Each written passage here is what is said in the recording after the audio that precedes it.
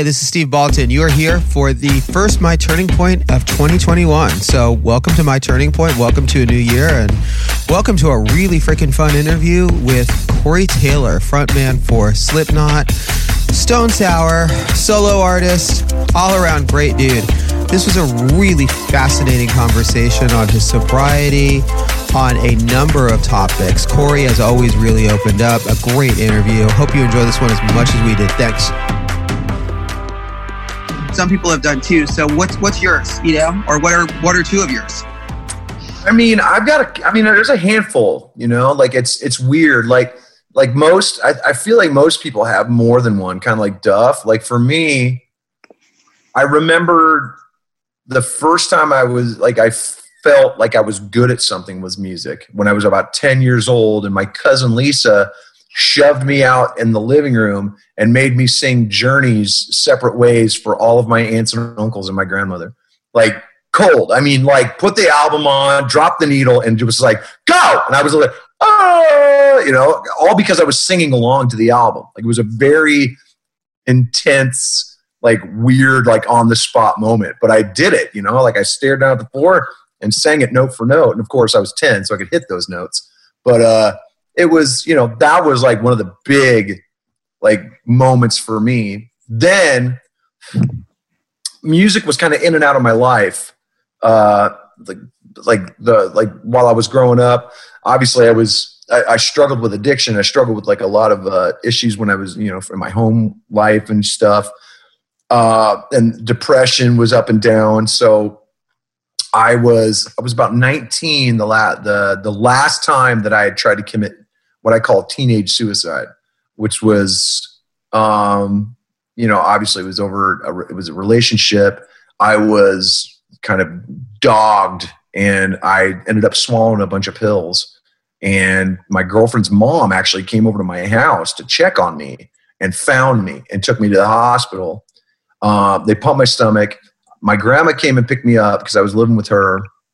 And I remember laying on the couch, sick from the Ipecac and like and then the liquid charcoal that they give you to settle your stomach down. And the VMAs was on, and it was the VMAs that Faith No More was on when they did Epic, and they just destroyed everything, right? Uh-huh. And that moment really kind of, I don't want to say it like changed me, but it reaffirmed what I was meant to do, because for a while it felt like music really only had a couple of directions for me, you know, like as far as like what I was listening to, it just seemed like there wasn't another way. And that performance showed me that you could do anything if you were, you know, playing music and whatnot. And I mean, we were still a couple of years out from the alternative revolution. So it was like it was like this really kind of like pivotal moment for me where I went, oh, I want to do that. You know, just watching Patton just absolutely fuck with the entire audience and not caring, you know, like it was so perfect to me that reestablished my love for what I wanted to do, you know? I love the way, though, that you refer to it as teenage suicide, because, you know, like, again, there is that thing when you're younger and everything feels so 10 times more intense. Yeah. Oh, it's so real, you know? And then for someone who has dealt with depression his whole life, you know, like almost in a way, it was almost like a training ground for me, because I've been able to kind of get my emotions in order, that because of going through that, you know, and I can feel when a depression's coming on now. And, you know, I've developed ways to kind of cope, you know, you develop these coping mechanisms, but a lot of people don't. A lot of people develop either horrible coping mechanisms, which is, you know, booze or chemicals and all that stuff, or lashing out, or they just don't at all. And they devolve basically. So for me, I learned so much from being a teenager. It's probably one of the reasons why I can kind of tap into that when I'm writing, is I've learned so much that I was able to really kind of press on and deal with that when I was in my 20s, my insane 20s. I mean, what's so interesting about that, there's so many levels to go in with that. And I mean, dude, there's a lot of directions to go in before we come onto the album. But, Right. It's interesting because I just got done last week. I did a piece with Vicky Cornell for Chris's album, Right. And I knew Chris for many years. I went on the road with Linkin Park and did a book with them. So Chester was a close friend. I mean, Yeah, for same. you, when you look at, so when you look at everything that's happened and where you are, do you have a different appreciation for being where you are right now? Because as you said, I mean, like you said, Chester was a close friend. Chester was friends with everyone in music. He was one of the best fucking dudes in the world. Yeah, exactly. Chris was, I mean, I don't know if you knew him well, but I mean, I had met such him. a great dude. I had met him a couple of times. Unfortunately, we kind of ran in different circles. But I mean, there was definitely a mutual respect there. I was such a massive fan of not only his songwriting, but his lyrics, dude, were so fucking good that it didn't hit me until he left how much impact his songwriting had on me. His turn of phrase, the fact that he would venture into so many different musical territories without any fear, just didn't care. He would just go, just trying to find that song, just find that right melody, So there's a handful of people I really wish I could have met, like in this lifetime, and he was definitely one of them. But it's interesting taking it back to you then and the stuff that you've dealt with and all you've gone for. Do you then have a different appreciation for being in this place where you can deal with it? And because again, these are great people who, unfortunately, it's funny for me, my favorite artist of all time is Springsteen. I'm a huge Springsteen fan, right? Never interviewed him, but I love the autobiography. And in it, he talks about his depression, I think better than anyone I've ever seen, where he talks about being in that abyss. And when you're in that abyss, there's just, all it is just wanting to get out of that moment. And you can't think beyond getting out of that moment. Yeah. So for you, how much do you appreciate right now being in a place where, and not just being in the place where you can get out of it, but also, does it make you appreciate music more and everything that you're able to do? That's a good question. I guess for me, the biggest weapon I had was realizing that this was something that I had to cope with. Like to me, that was the best piece of armor that I could have was because I feel like most people try to either minimalize it or they deny that it's there. And then that kind of retroactively kind of like comes to the surface in like this weird subliminal way, like it comes out in their actions or it comes out in the things that they allow themselves to kind of get into. I feel like when you embrace it, you just make it a part of who you are, and that to me has made it's normalized it for me, so when I feel, and I talk about this with my wife all the time. It's like, look, when it comes on, I can totally feel when it comes on. So if I start to, in a weird way, deflate emotionally, it's because I'm in it. Like I'm feeling, it's like, I'll let you know when it's coming on. But that kind of dialogue is so healthy to have, and you have to have that. You have to be able to talk about it at length. You have to be able to kind of break it down and analyze it. But you can't dwell on it.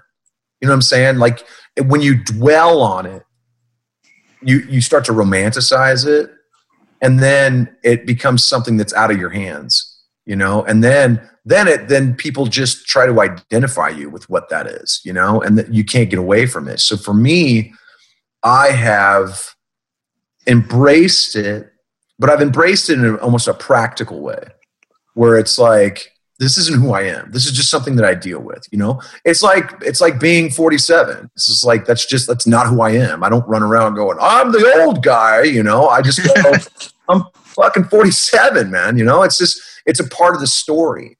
And I think when you do that, it's less about your history and it's more about the narrative, it just kind of like, it just kind of goes without saying. He's like, oh yeah, okay. He deals with depression. So when he's writing something, kind of comes from this point, I've also, and I don't want to say this and make it feel like other people never had a chance to get out of gnarly situations. but I've also been very fortunate to have gotten out of some seriously toxic situations, you know, with my head and my heart intact.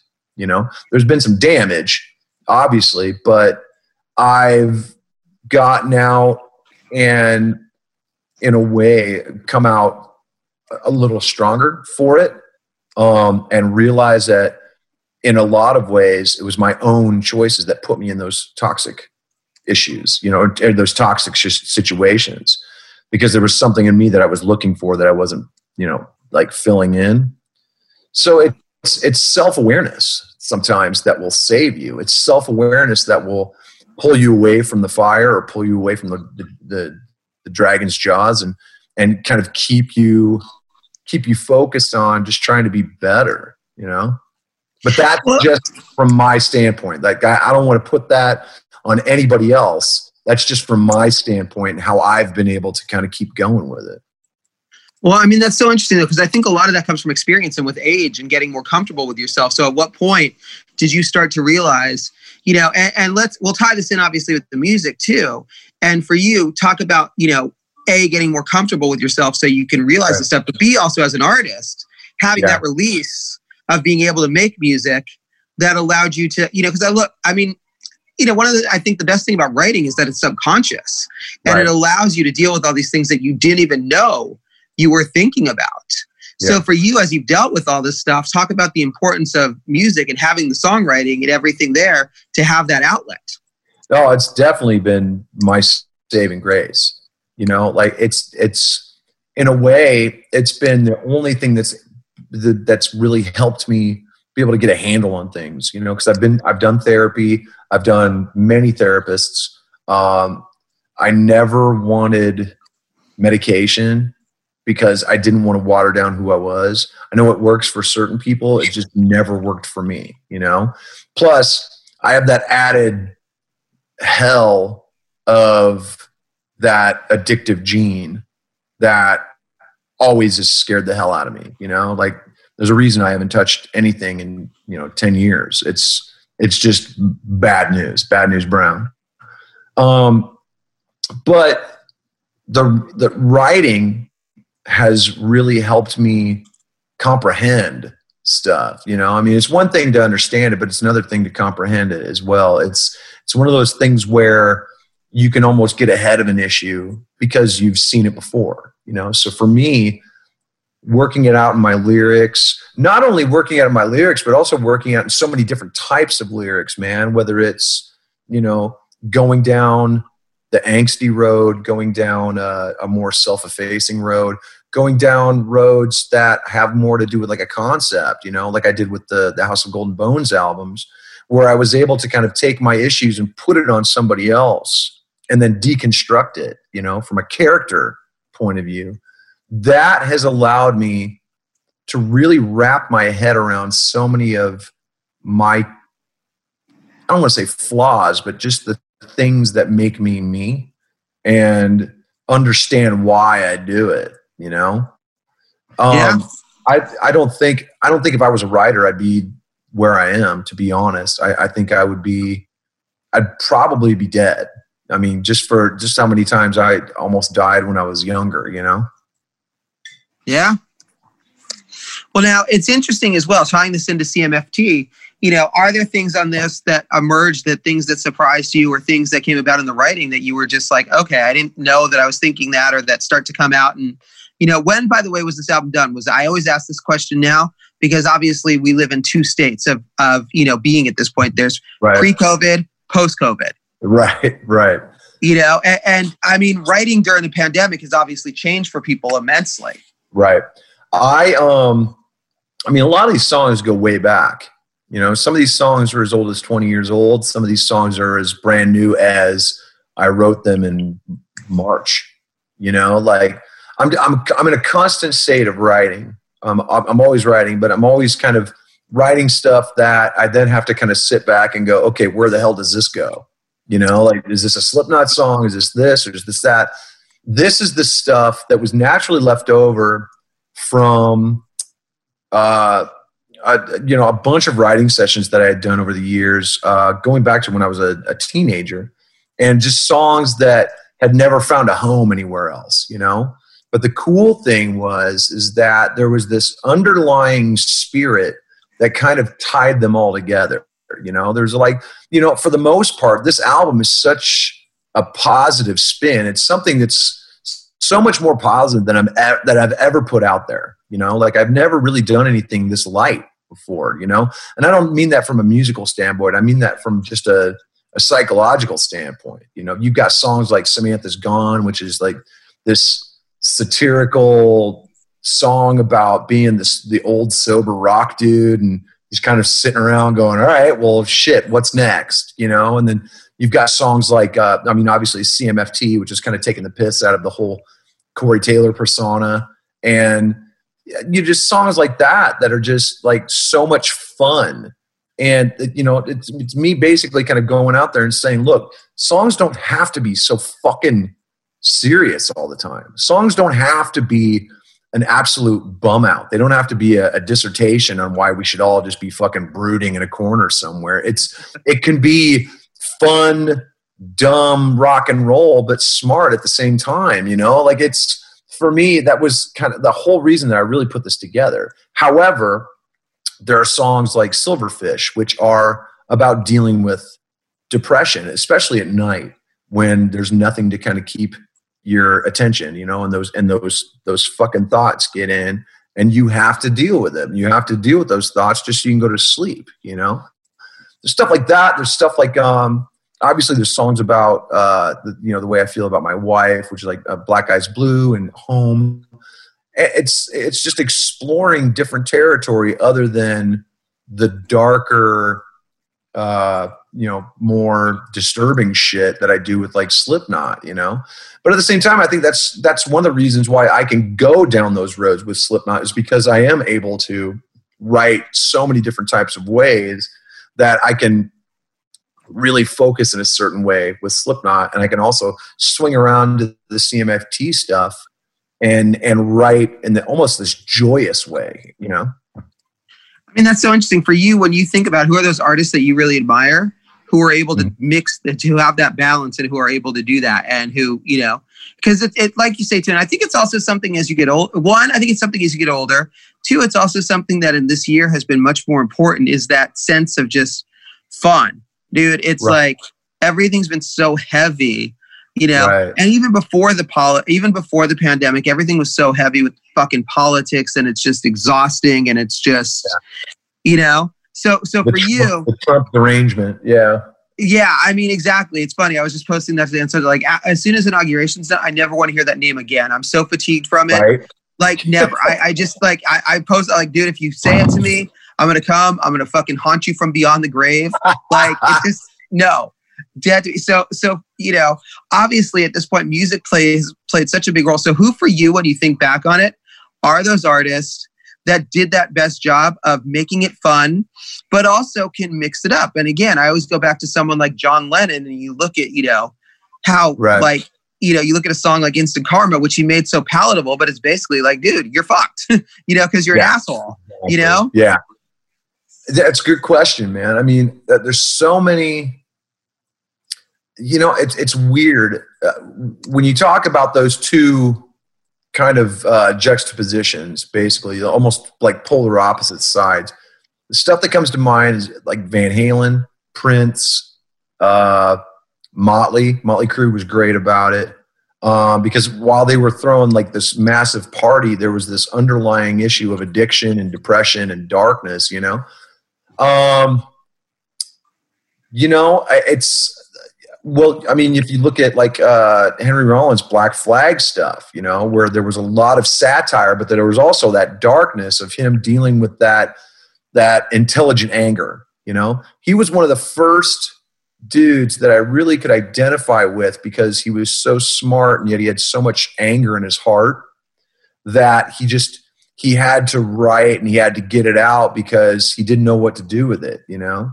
So it's interesting, like to hear a song like TV Party and then a song like fucking Black Coffee, where you're just, which I've done a million times, where you're just sitting there just drinking coffee and just like fucking losing your mind, you know? So I think those, and then like a handful of like the punk bands that I used to listen to when I was younger, like the Damned, the Pistols, definitely. I mean, there was just so much anger, and yet there was just such a fuck you kind of vibe, you know? So. Yeah. Interesting. I mean, it's funny when you go back and then you hear, and I want to come back to something you said too, because when you were talking, it's interesting. Two things. When you were talking about Chris, right? And then you were talking about Mike Patton. What's interesting is both of them, you talked about their ability to move around, and that's one of the things that always fascinates me is, look, right? You are doing stuff with Slipknot. I don't know even if you're still doing Stone Sour stuff, then there's the solo stuff. And this is always interesting to me. So at what point do you how do you sort of figure out what goes where, as a songwriter, what fits in which place?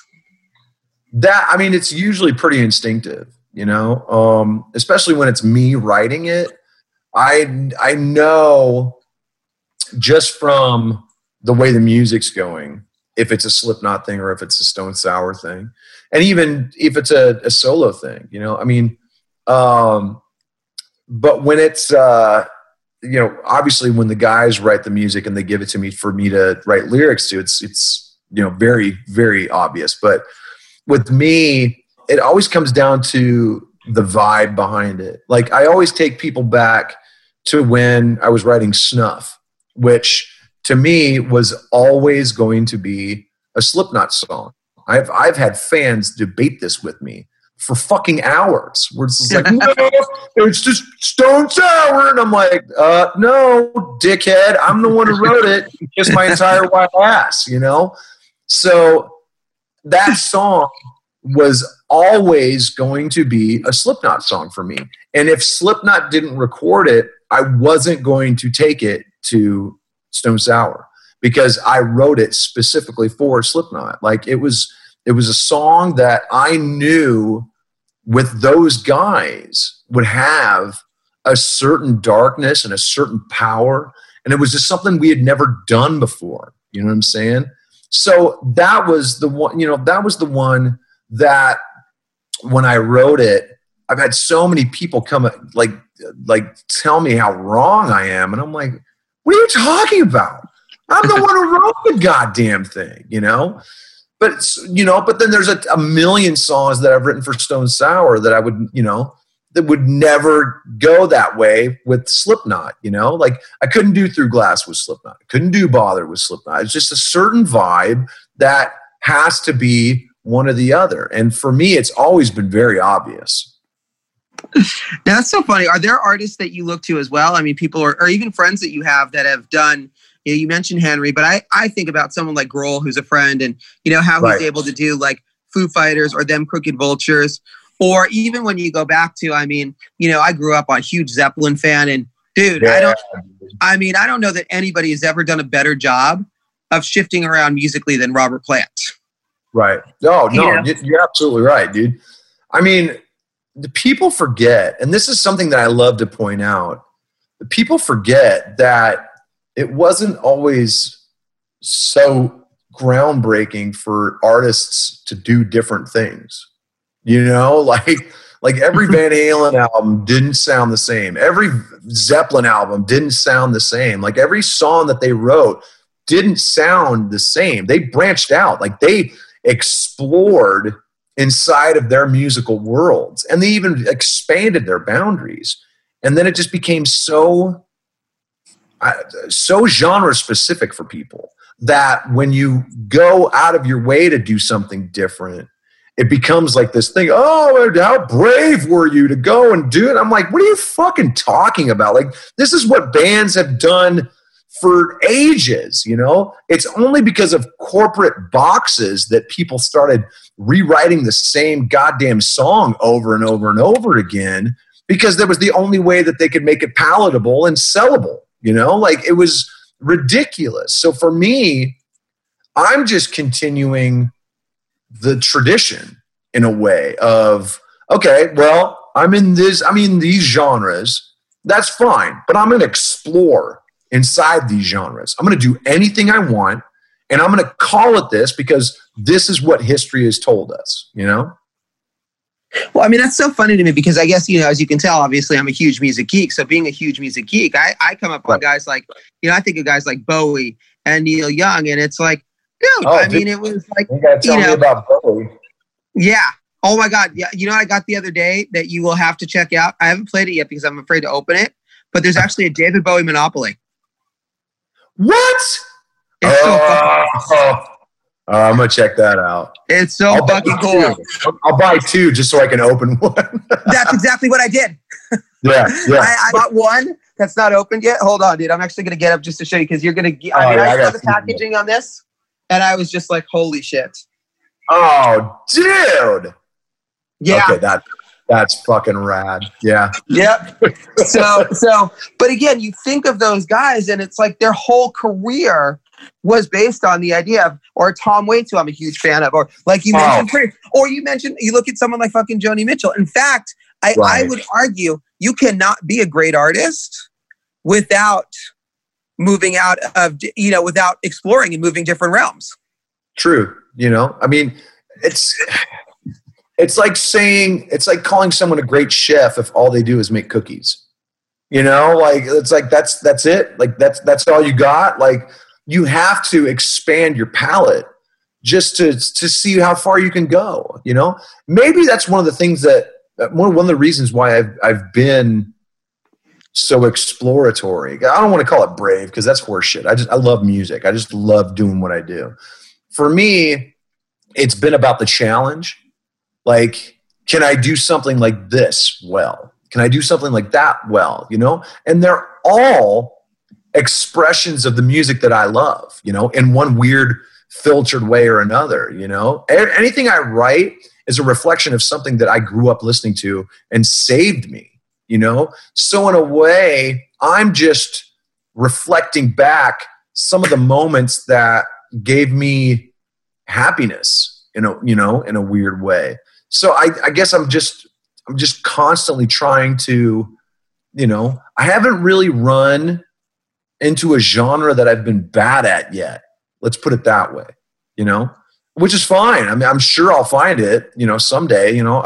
I've been threatening to do a jazz album for years because I love dark, brooding jazz, and I've got some older ballads that I know would really lend itself in that genre, but I just haven't had the time yet, So, I mean, there's definitely things on my horizon that I want to do that are even beyond what I've already done. All right, well, that's cool. So when you think of, like you say, everything that you do is an expression of the music that saved you. So what's the jazz music that saved you? What's the jazz stuff that when you were a kid or that, whatever age you were that, you got into that had an impact on you? Probably, obviously, a lot of older, like Billie Holiday, like her junkie ballads were fucking ridiculous. Like the yearning that would come out in her voice would just choke you up. A lot of probably a lot of the older Charlie Parker stuff, like Loverman. Loverman by Charlie Parker, the original recording, is probably one of the saddest songs I've ever heard in my life. It's so dark because he's so lost, man. He's so lost in it. Like you can feel it. You can feel how lost he is. And this is a dude who died the body of a 60-year-old when he was in his 30s. Yeah. He had done so much fucking damage to himself. And yet, even with these piles of fucking chemicals and psychoses sitting on top of him, he was able to kind of through the din come up with these insane phrasing, just this insane, and that song just kind of ends. There's really there's no definitive ending to that song because it's almost like he just kind of falls off the fucking chair. It's stuff like that where it's so palpable that you can feel it, it's that thick sadness that you can almost throw around yourself like a shawl. That if I was going to do an album, that's the kind of stuff that I would do. Almost like that brooding. I don't want to call it like if Nick Cave did a jazz album. It's something like that. You know what I'm saying? Where you go down this road and you tell a story that maybe you didn't want to tell. And at the end of it, you look back at the audience and go, I don't know if that helped, but it helped me. You know what I'm saying? Yeah. Yeah, I know exactly. So it's interesting then when you go back to, because I don't want to just focus on other stuff. I mean, obviously when you look at CMFT, is there stuff on there that, I mean, what would you say that's, when you look at, how that reflects the music that helped you, what influences and what things that helped you do you hear in this album? Oh, dude. I mean, obviously Van Halen. There's some like punk songwriter stuff like Buzzcocks and The Clash, 80s New York hip hop. I mean, obviously there's some jazzy stuff like the Maria Fire is a perfect example of me kind of dicking around with some jazz phrasing, but then kind of tying it back into almost like this chanty kind of chorus, like the kind of pump your fist chorus.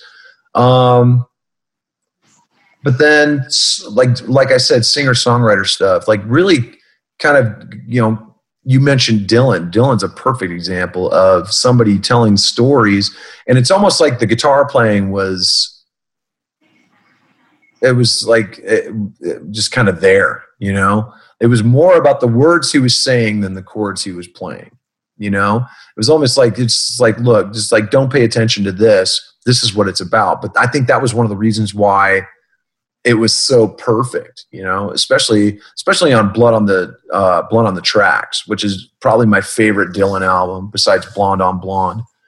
But there's so much beauty and stuff like that where you're telling different stories, and you can tell there's like a sad undertone, but at the same time, it's just fucking rad songs, So that's in my top 5 albums of all time.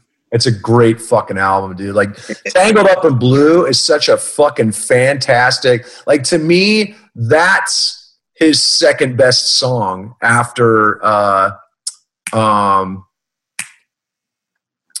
fuck. Never mind. That's like, to me, that's my favorite song of his. Yeah. I mean, but that whole album is so perfect, but it's funny. Like, I mean, I love Tangled Up in Blue, but If You See Her Say Hello to Me is like, I don't think you can write a better song than that. Right. I think it's such like and it's funny what you say about the sadness. And it's like, I think what I love about that record so much too, is just the vulnerability of it, Right. I mean, again, it's like, here's this guy, I was talking about this with someone the other day, right? Here's this guy who, when he was in his 20s, wrote, a song like Don't Think Twice, It's All Right, with like the nastiest line of all time, which is basically, you just wasted my precious time. And then you come on to a song like this where he's like, well, maybe I'm too sensitive or else I'm getting soft. But every time I hear her name, it gets to me. And it's like, I love that progression. I love that honesty. So let's take it into your music then. And it's funny because, again, I think that, Tom Petty was another guy who really did that early on in his career. And Petty, who was a huge Dylan fan, and they were friends. Petty, you look at early stuff and it's like, you got lucky when I met you. And then he went on and wrote a song like, I wish you the best of everything wherever you are.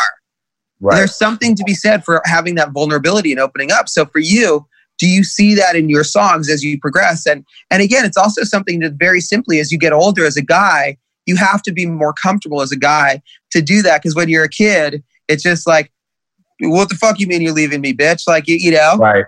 And then you get older and you're just like, oh, wait, I was an asshole. Right. I guess it's retrospect, like everybody's things always look better in your rear view, obviously. And when you're a kid, when you're younger, I almost say kid, I go with my 20s. When you're younger, the pain hurts so much more. It's almost like more personal, things that happen to you. Whereas the older you get, you can compartmentalize it a little more. You can be like, okay, whatever. It's it's just like, well, I've been through fucking worse than you. I'm gonna be fine. I mean, that's a good question, man. I mean, for me, I feel like, and this is a weird juxtaposition. I feel like my lyrics have gotten better, probably because I can process the pain better. Whereas before, it was a lot more screaming in the dark. You know, it was a lot more like, even though I was able to kind of paint a picture and be poetic and lyrical, it was so much more visceral. You know, the pain, like especially my delivery. But now that I'm older, I'm able to kind of work my way through my message a little better, you know, like really get behind what I want to say. Instead of just kind of exploding, I light the fuse and then explode at the end, you know, like, and maybe that's, you know, a calmness that comes with maturity, but also being able to, it's the difference between a rocket launcher and a gun with a silencer. You know what I'm saying? Like, they both do the damage, but I've been able to pinpoint the damage now that I'm older, you know? It makes sense. And again, you look at it from a musical perspective, and we'll wrap up in a couple minutes because I don't want to take up your whole day. But obviously, you know, you and I can geek out on this stuff all day. But right. you look at an album like Plastic Ono Band, and it's like when you're a kid, right? Like, I fucking love Iron Maiden. I grew up on Iron Maiden. I love Iron Maiden, right? I grew up on Sabbath. I love that stuff. As great as that stuff still is, nothing they ever do will be as hard or as punk as this John Lennon song like God or Working Class Hero.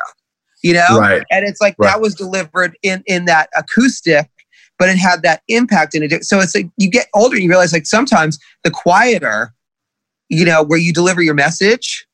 Right. You know, so do you feel like in a way a little bit that's sort of what you're talking where you get old? Or like even when you go to writers, like Raymond Carver is one of my favorite writers, right? That dude was able to deliver, I mean, in just a couple of pages, he could like just rip your heart out. You know, so there's something to be said for sparseness. And I definitely think that's something as you get older, you get more comfortable with, you know, minimalizing and not trying to show off all the time. Right. Exactly. You know, and there's something to be said.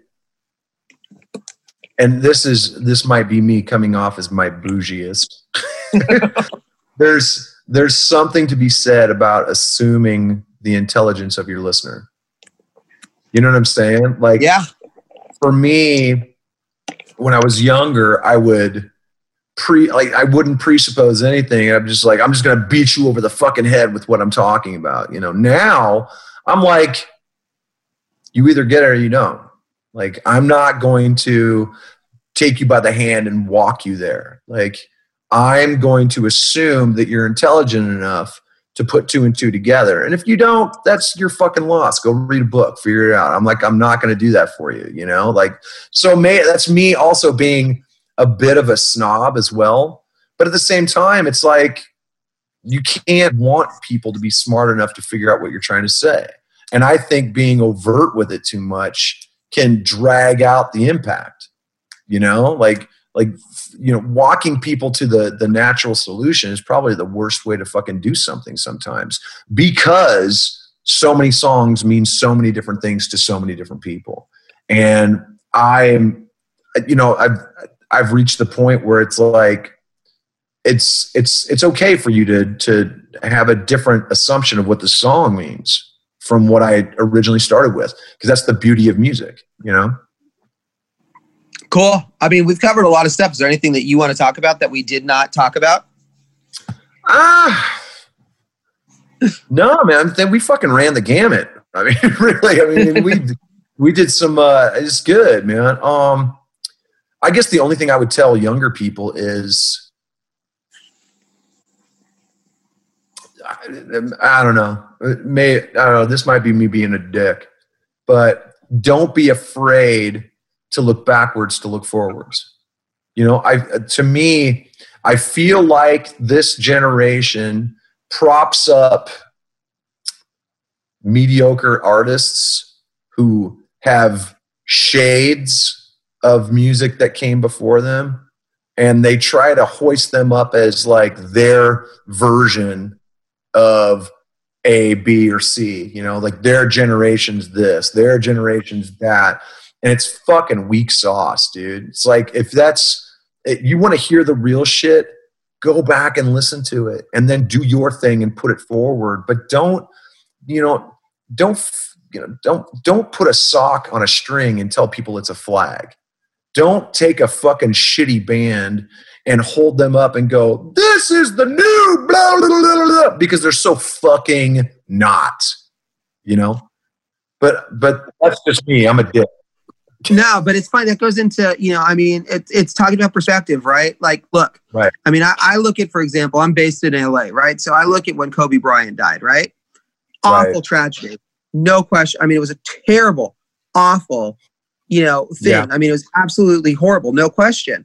But within 10 minutes, people are like, replace Jerry West and make him the logo on the NBA. It's like, dude, that's not the obvious solution. And it doesn't mean that you need to denigrate, it doesn't mean that you need to erase Jerry West's history, because he was a great fucking player. And I mean, look at what he's done over the years. And it's like, but that's the thing, is like, there's no perspective. Everybody is so quick to make that decision in 10 seconds. No one actually fucking thinks about, and because we have no attention span left at all.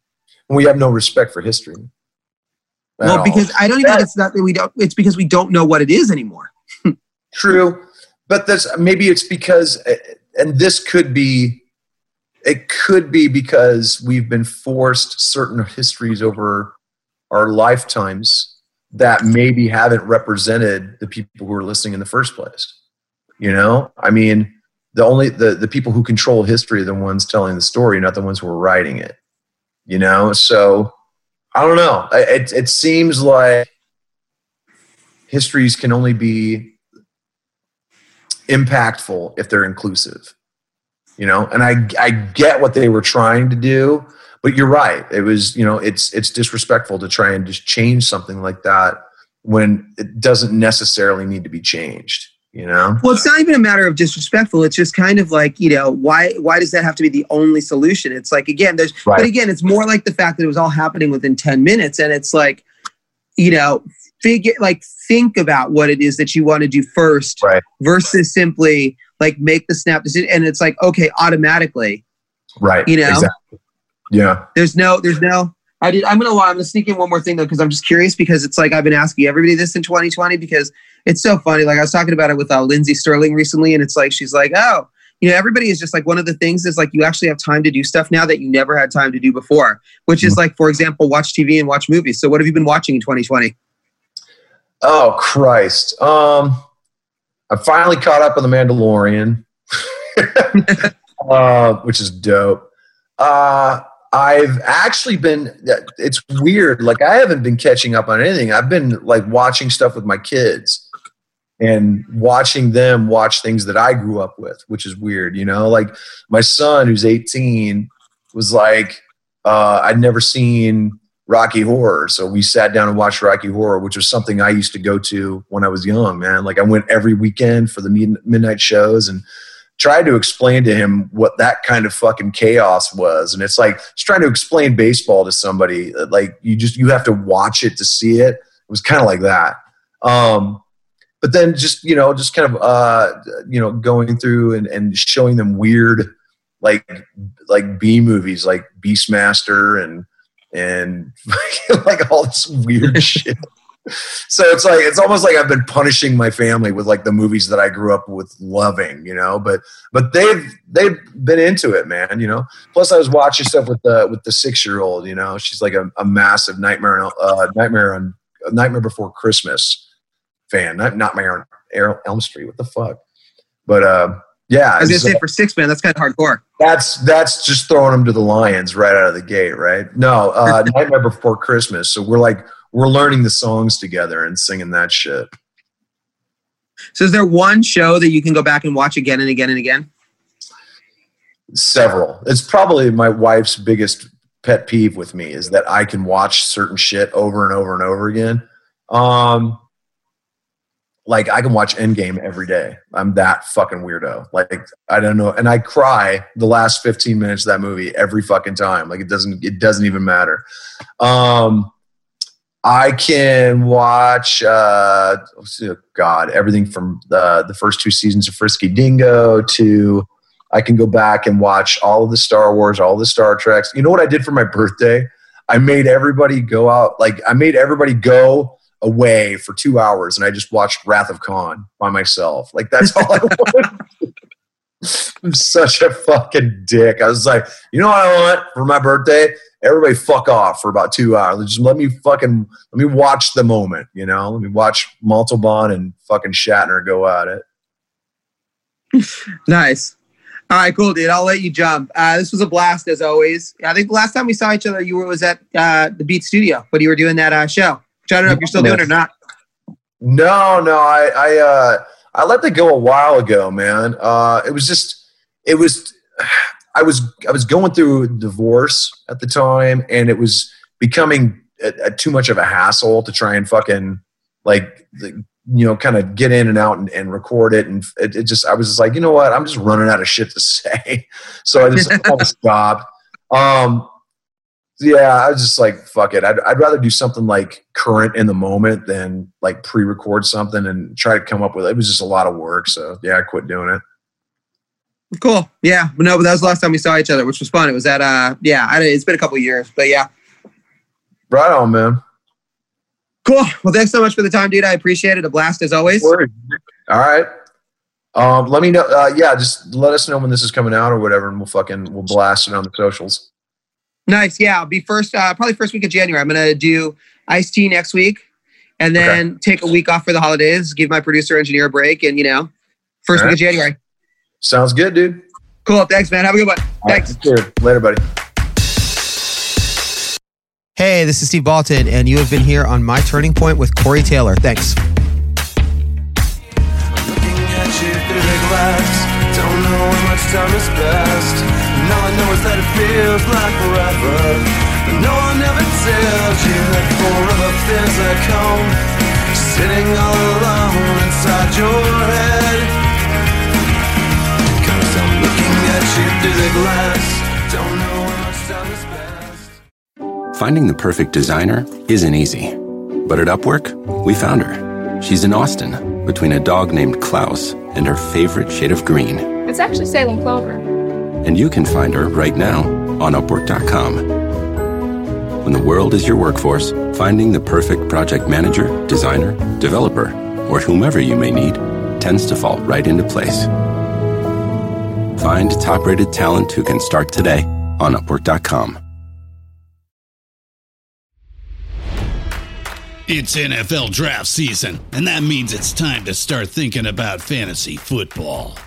FantasyPoints.com features industry-leading experts and prognosticators using proprietary hand-charted data to help you score more fantasy points. FantasyPoints.com is the place to go for whatever kind of fantasy football you play. Whether you play fantasy football, daily fantasy sports, or do a little bit of everything, Fantasy Points has the meticulously researched content to guide you to victory. And why wait for the fall? Fantasy Points also covers the new spring football league, the UFL. Join the guru, John Hansen, Scott Barrett, Joe Dolan, and other massive names in the fantasy football universe with an exclusive offer. Use code Pantheon for 15% off any Fantasy Points package, including the all-in package, with access to every article, tool, and data nugget that Fantasy Points has to offer. That's FantasyPoints.com and code Pantheon for 15% off at Fantasy Points. FantasyPoints.com, code Pantheon. Score more fantasy points.